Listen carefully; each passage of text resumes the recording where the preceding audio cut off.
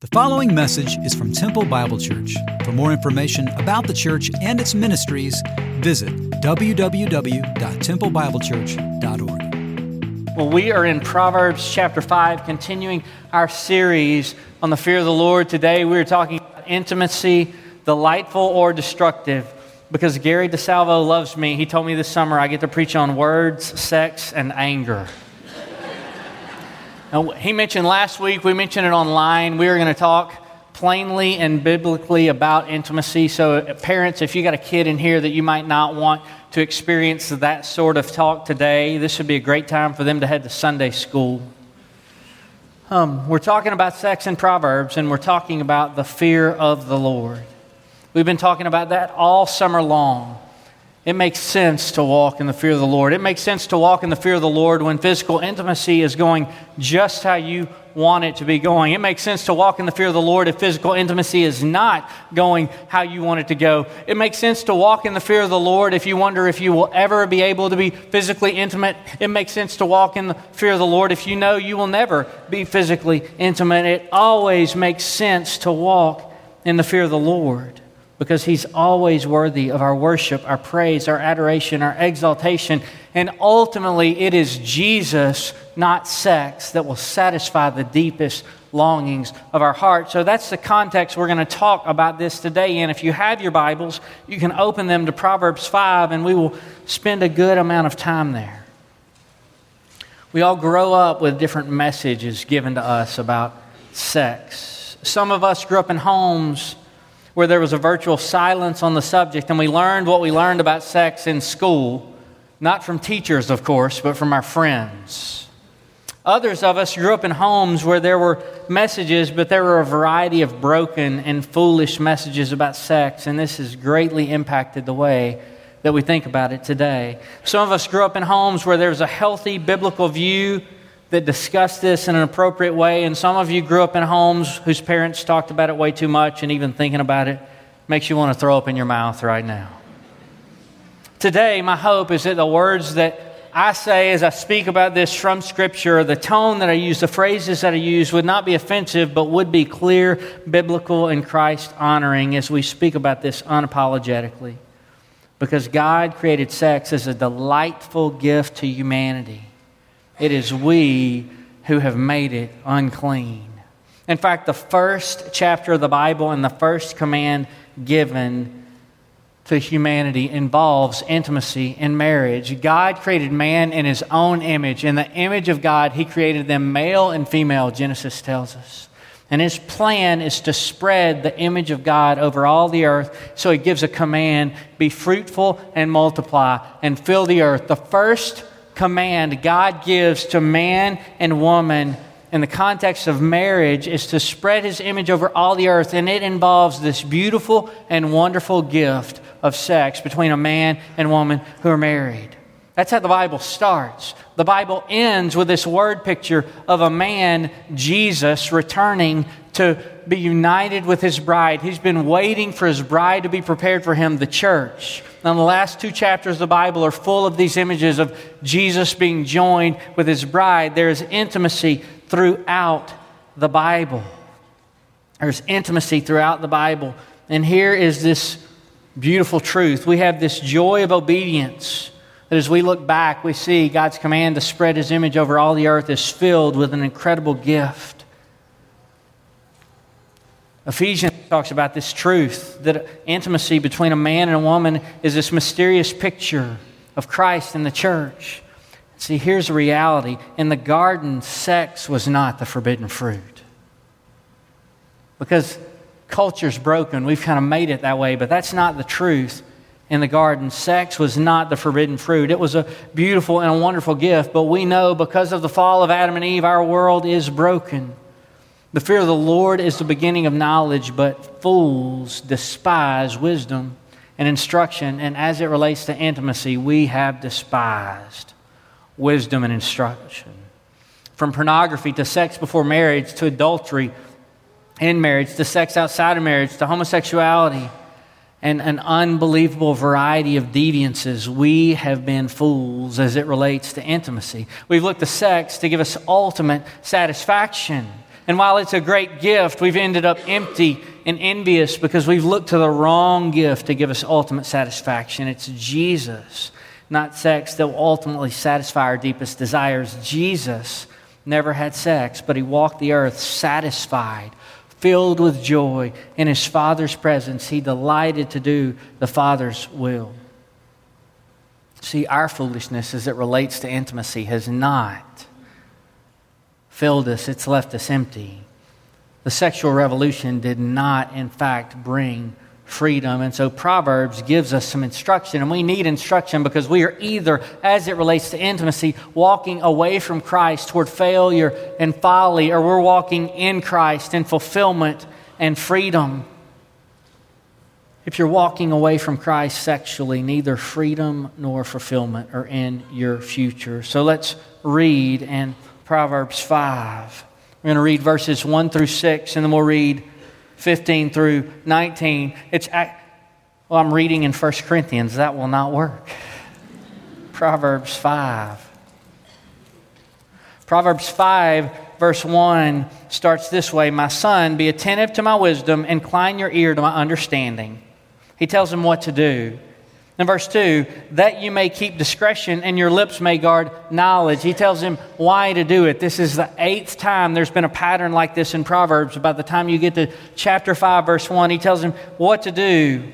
Be attentive to my wisdom, incline your ear to my understanding. And he tells him why to do it, so that you may keep discretion and your lips may guard knowledge. For the lips of a forbidden woman drip honey. Her speech is smoother than oil, but in the end, she is bitter as wormwood, sharp as a two-edged sword. Her feet go down to death. Her steps follow the path of Sheol. She does not ponder the path of life. Her ways wander, and she does not know it. Verse 15, drink water from your own cistern, flowing water from your own well. Should your springs be scattered abroad, streams of water in the streets? Let them be for yourself alone and not for strangers with you. Let your fountain be blessed and rejoice in the wife of your youth, a lovely deer, a graceful doe. Let her breasts fill you at all times with delight. Be intoxicated always in her love. See, Solomon is giving a warning to his sons, but he doesn't just give a warning to them. He reminds them of the great gift of intimacy in marriage. And as we speak about this today, we speak about the adulterous woman that Solomon is warned against. It's the adulterous woman because he's speaking to his sons. The same truth would apply to the adulterous man. And here's what happens in Proverbs chapter 5. That it starts with this 8th time that Solomon has said, here's what to do and here's why to do it. When Proverbs, this pattern occurs 3 more times, and there's a key point with each time that it happens, and it happens like this. In verse 1, Solomon says, here's what to do. In verse 2, why?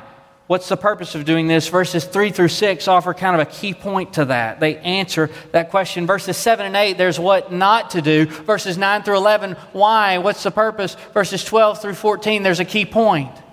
And then toward the end of the chapter, what to do? Verses 15, 18, and 19, why? What's the purpose of that? And then what is the key point? And so that's how we will approach this text as we seek to look at it in verses 1 through 6, in verses 7 through 14, and in verses 15 through 19. The pattern is kind of like this. It's the logos, the actual teaching, the ethos, the heart behind the teaching, and the pathos, what this wisdom leads to. How do you practice this?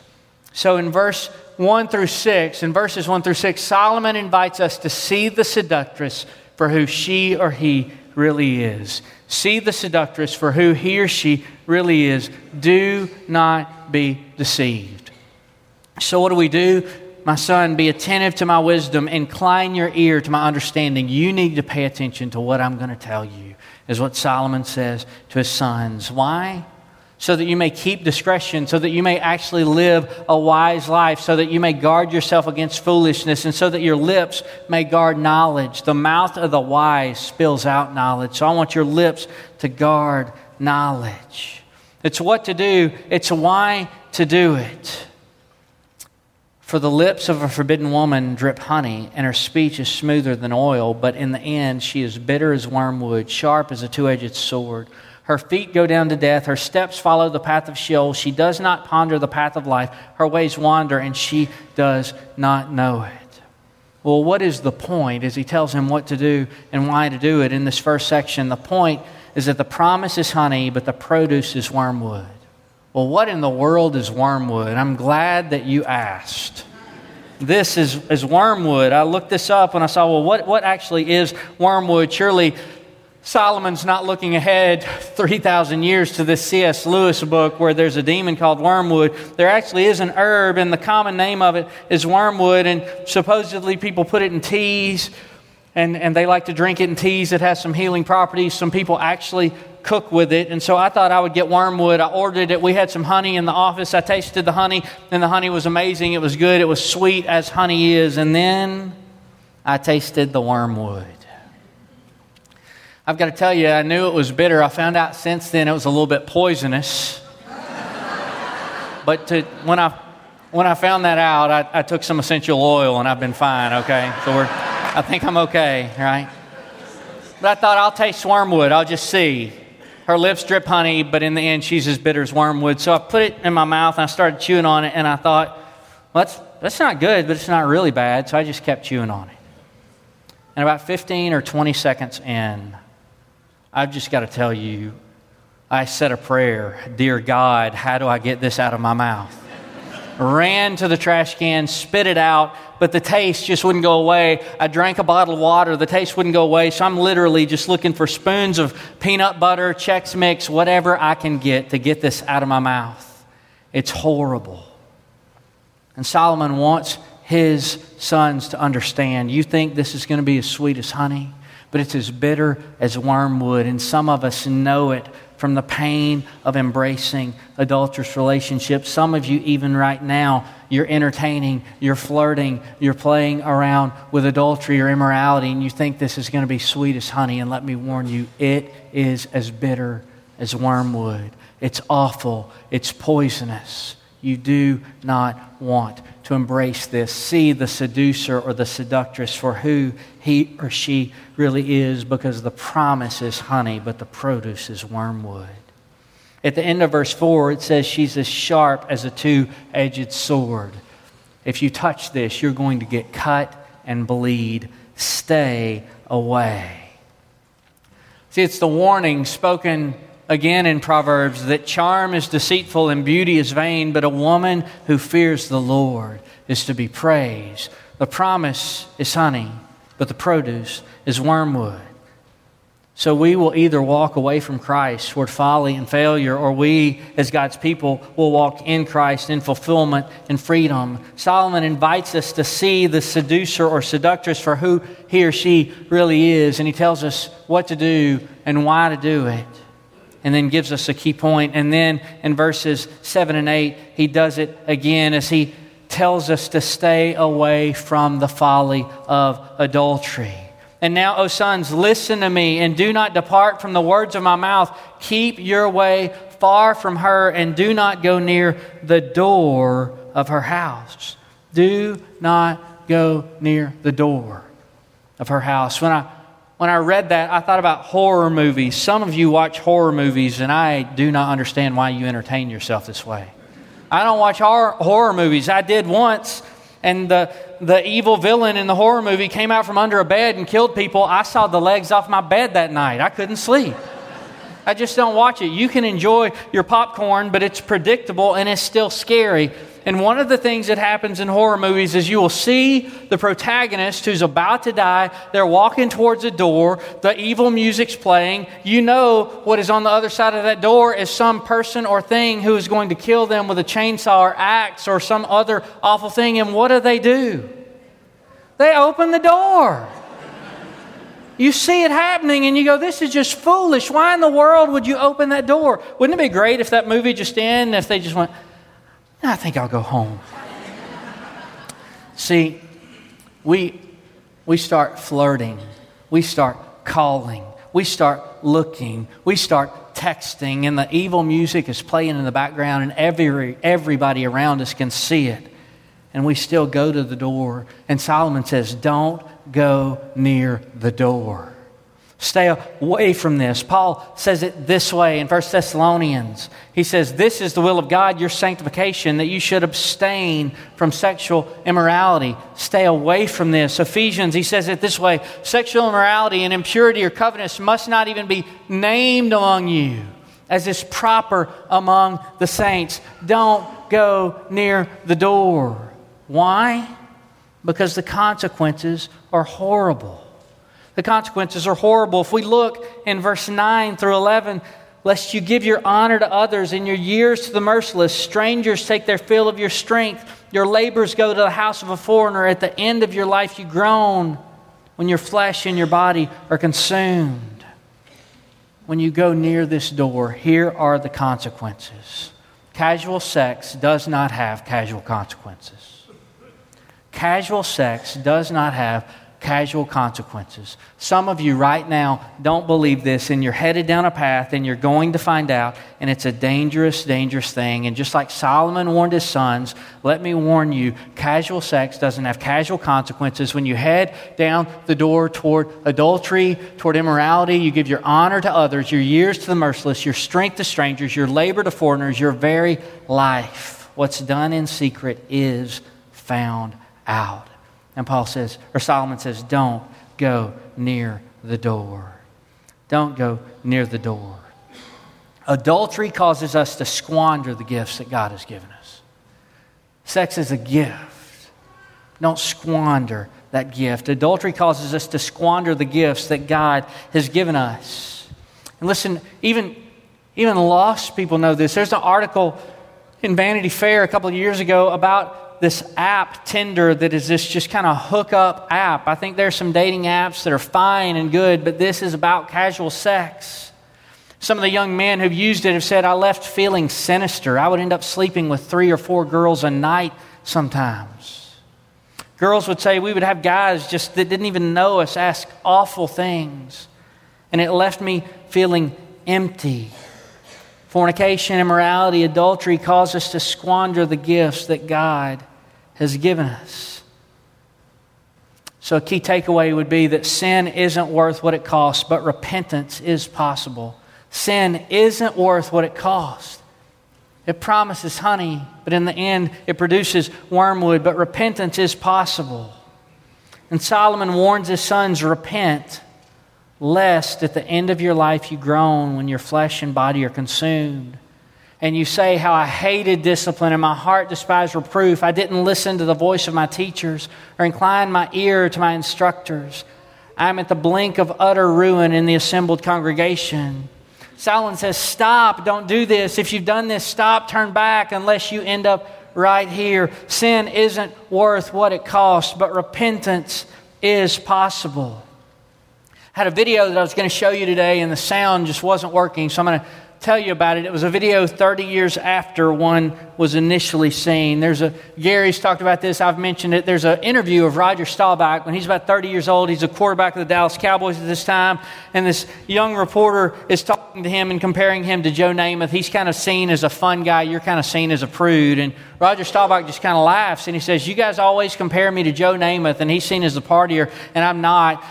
Joe Namath is seen as the guy who enjoys sex. I'm seen as the guy who doesn't. He says, I enjoy sex just as much as Joe Namath. I just have all of mine with the same woman. Great statement.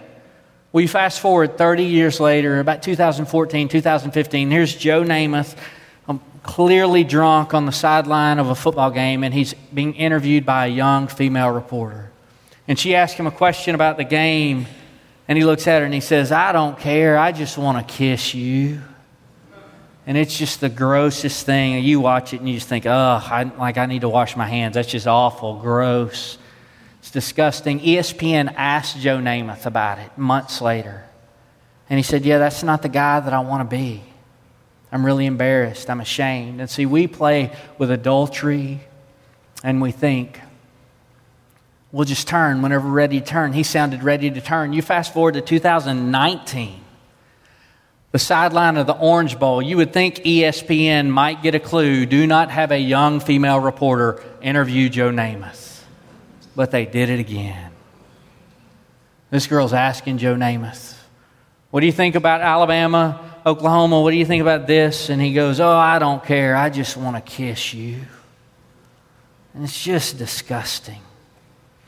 Sin isn't worth what it costs. But repentance is possible. And Solomon's saying, don't do this. Don't wait if you have sinned as it relates to intimacy. Because you're going to get to the end of your life and you're going to go, oh, how I hated this one. My heart despised reproof. I didn't listen to the voice of my teachers or incline the ear to my instructors, and I'm at the brink of utter ruin. Oh, I didn't get to see those prom pictures.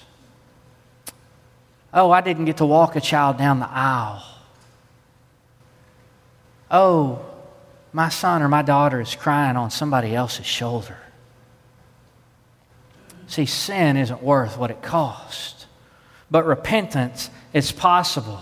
And just as Solomon robustly warns his sons, he also invites them to see something beautiful. In verses 15 through 19, Solomon would invite us to see and savor the beauty of intimacy in marriage. He would invite us to see and savor the beauty of intimacy in marriage. What to do? Verses 15, 18, and 19, he says, drink water from your own cistern, flowing water from your own well. Let your fountain be blessed and rejoice in the wife of your youth, a lovely deer and a graceful doe. What great compliments to give your wife.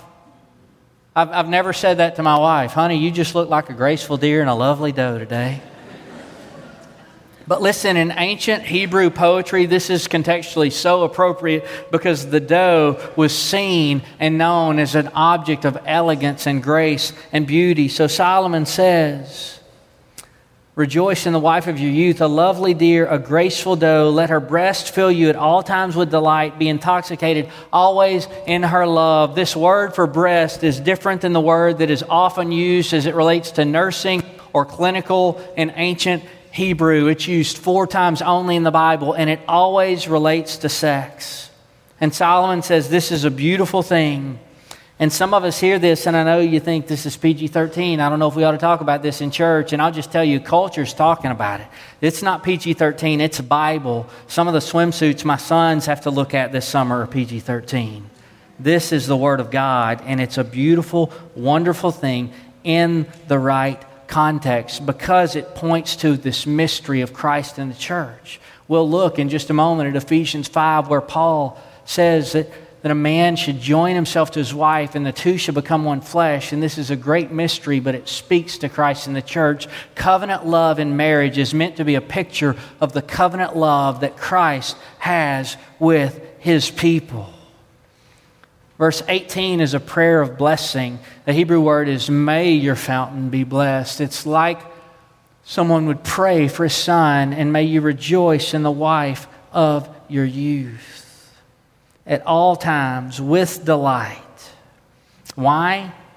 Verses 16 and 17, because your springs shouldn't be scattered abroad, streams of water in the streets. Let them be for yourself alone and not for strangers with you. Don't scatter your springs. Keep them for you. About 5 years ago, my doorbell rang at about 6:30 in the morning, and I got to tell you, I was angry. That was before we had our last child, or we adopted our last child when we could still sleep till 6:30 in the morning. And my doorbell rang. I had my sprinklers going because it was July in Texas. And somebody thought that at 6:30 in the morning I would want to know that one of my sprinklers was aimed toward the street and not that patch of grass. And so I politely said, thank you, sir, and then prayed for 3 years to be free from the bitterness I had about being woken up that morning. And so here's what I did. I just walked out and turned the sprinkler, and I went right back on my yard, and I really thought that guy could have done that just as easily as I could. I could have slept for another hour. Well, that didn't really cost me anything, but here's the thing. When we don't heed Solomon's instruction, the cost is great. Don't let your springs be scattered abroad. Let them be for yourself alone. This is God's plan, and this is God's gift. So let your fountain be blessed and rejoice in the wife of your youth. Be intoxicated always in her love. These words really, really matter. Be intoxicated. Let this stir your affections. Let it shake who you are. Love this time with your wife, and it's in her love. It's in her love. So here is a truth that we need to understand. When we get married in Christ, our spouse becomes our standard of beauty. When we get married in Christ, our spouse becomes our standard of beauty. So we're never, ever going to go, man, I wish my husband looked like that guy. Man, I wish my wife looked like that girl. Our spouse is our standard of beauty. Laura Bowers is my standard of beauty. She models beauty outside and in that I want my daughter to see. This is what beautiful looks like. That I want my sons to see when they begin to look for spouses. This is what beauty looks like. She grows more attractive with each passing year. She grows more dear to me. Hear me, we all want to seek to be all we can be for one another in marriage. But our spouse is our standard of beauty. So through marriage and children and mission and adoption and failed adoption, when I wonder what beautiful looks like, I think about Laura Bowers. That's what beauty looks like. That's what beauty looks like. And the reason is because what's at stake in intimacy in marriage going well is much more than intimacy in marriage, though that really, really matters. Ray Ortlund says the ultimate reason for embracing and obeying God's ways with sexual wisdom is not physical or social, but spiritual. Because Paul says, therefore a man shall leave his father and mother and hold fast to his wife, and the two will become one flesh. This mystery is profound, and I'm saying it refers to Christ and the church. This covenant love ought to be beautiful because Christ's relationship with the church is beautiful. It's just beautiful. This is the most vulnerable place we come in life, to be with one another in this way. And so it's got to happen in the context of trust. Tony Evans says a relationship without trust is like a cell phone without service. It's only good for games. Well, this is not a game. We're intoxicated always in her love, or ladies, intoxicated always in his love. And if you're not married, then you're intoxicated by the love of Jesus as God would have us all to be. This is one of my favorite places in the world. This is in Belyat Cirkov, Ukraine, and it's at Pavel Marchuk, Luba Marchuk's house, our sister church pastor and his wife there, and that's me and Casey Burke and Yura Marchuk. Yura and I are not standing on blocks in this picture. So we're there at the Marchuk's house, and we're in this warm place on a cold night, and Ukrainians hate the cold. They will tell you when it starts to get cold, they're going to bundle up, and they'll say, if you get cold, you will stay cold. And you say, how long? And they'll say 5 or 6 months. If you get cold, you stay cold. This fireplace is the hottest fireplace in the world. It is so warm. There are channels that send the warmth throughout the house, and it's such a warm place to be, both literally and figuratively. It's a warm family. It's a wonderful place. Now, they stoke the fire off, and you can see how hot it is. That fire gets out of the fireplace, and Belyat Cirkov will burn down. It's dangerous. It will not be a good thing. But in that fireplace, it is beautiful and wonderful, and it gives warmth to the whole house. Now, you might go, so we're in July in Texas. I don't want warmth in my house. Right? It's a metaphor, right? It's a picture. Here's the truth. When a mom and a dad, a husband and a wife, are enjoying intimacy with one another as an overflow of a true and real, deeply intimate relationship, it brings warmth to the whole house, and it is a beautiful thing. Now, some of you have some objections to this. Some of you have objections to this, and some of them are legitimate and some not so much. We're too old, we're too busy, we're too tired. We have physical or emotional problems. We have marital problems. There's conflict. There's sin in our relationship. There's guilt and shame from the past or present sin. There's no spark, no excitement, no romance, no pleasure. We just don't feel like it. See, if it's a temporary issue that is legitimate, then let it be a temporary issue. If it's a physical and emotional or a conflict issue, then seek help. There are couples here at TBC. There are individuals who can counsel you, who can talk to you, who can encourage you, and we would love to direct you to them. If there are physical challenges to intimacy, then be as intimate as you can, as often as you can. If it's a personal sin issue, then repent and believe the gospel. If you as a couple or an individual need to speak to people, we can direct you to people who can help you.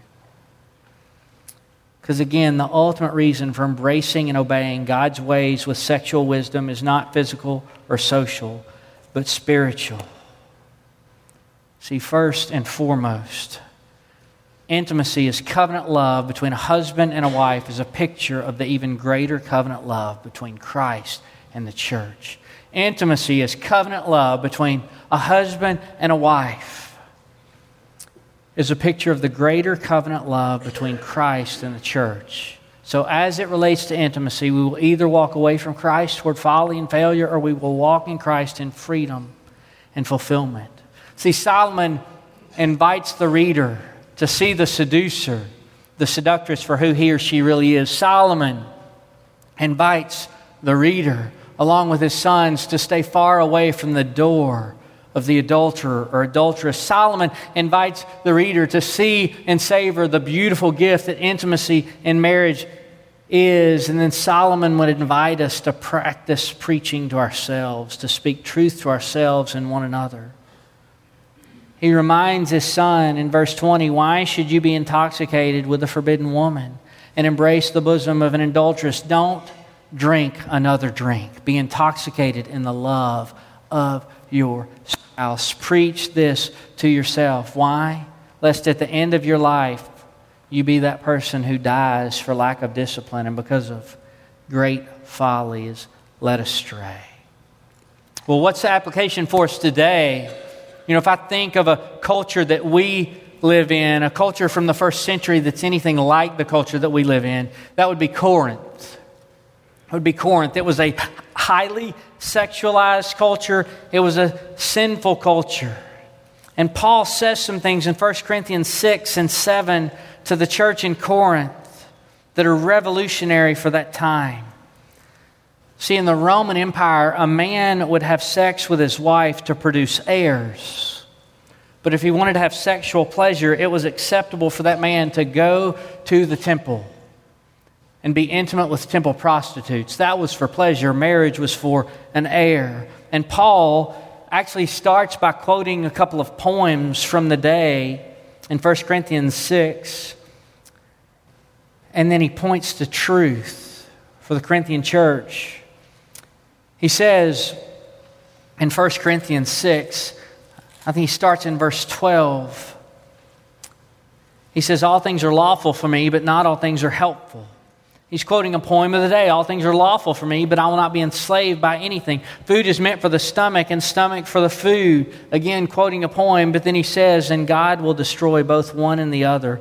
The body is not meant for sexual immorality, but for the Lord, and the Lord for the body. And God raised up the Lord and will also raise us up by His power so we can walk in the power of God as it relates to intimacy. Verse 15, do you not know that your bodies are members of Christ? Shall I then take the members of Christ and make them members of a prostitute? Do not go to the temple and commit adultery. That's not where your pleasure is found. You belong to Jesus. He says, never. Or do you not know that he who joins to a prostitute becomes one with her? For as it is written, the two will become one flesh, but he who is joined to the Lord becomes one spirit with him. Flee from sexual immorality. Every other sin a person commits outside the body, a sexually immoral person sins against his own body. Or do you not know, do you not understand that your body is a temple of the Holy Spirit within you, whom you have from God? You are not your own. You're bought with a price, so glorify God in your body. You glorify God in your body, not through adultery, but through intimacy in marriage. Well, what does that look like? Paul goes on to say in chapter 7 and verses 3 through 5, the husband should give to his wife her conjugal rights and likewise the wife to her husband. Now that first line is revolutionary for first century Christians because the husband didn't have to give to his wife conjugal rights. He would be with his wife to produce an heir, but then he would go and sleep with prostitutes in the temple for his pleasure. He didn't care about his wife's pleasure. And Paul says the husband should give to his wife her conjugal rights, and likewise the wife to her husband. For the wife does not have authority over her own body, but the husband does. And likewise, the husband does not have authority over his own body, but the wife does. Do not deprive one another, except perhaps by agreement for a limited time, that you may devote yourselves to prayer, but then come together again, so that Satan may not tempt you because of your lack of self-control. He says if you are separating for a temporary time, then do that to devote yourselves to prayer for something, but then come back together. His expectation is that we would be intoxicated by one another's love in marriage at all times. At all times. For we were bought with a price, so we glorified our God with our body. And as it relates to intimacy, that means if we're not married, we glorify God through abstaining from sex. If we are married, we enjoy and love this gift that God has given to His people. Don't be one with someone else in adultery. Be one with Christ and glorify God with your body. In Christ, intimacy in marriage is a gift through which we can glorify God and love our spouse well. That's what it is. It's not what the world says it is. It's not evil. It's not ugly. It's a gift through which we can glorify God in the proper context and love our spouse well and bring warmth to our house. So let's ask the Lord that He would bless us with this gift. God, we thank You for the gift of intimacy. And like all gifts, God, we have been foolish and we're broken, and in our culture it's made ugly, and sometimes we've believed the lies of culture and not embraced a biblical understanding of intimacy. So, Father, help us to embrace this understanding if we're not married, through abstinence and through really enjoying and being intoxicated by the love of Christ, knowing that Jesus is enough. And as a single person, when we live out this truth and we recognize that Jesus is enough, we show Him as beautiful and wonderful and worthy. And as married people, as we enjoy this gift, we do so that the world might see the overflow of intimate love between a man and a woman, that they might know that Jesus loves His church and we are devoted to Him. For Your glory and our joy, we ask these things. In Jesus' name, amen.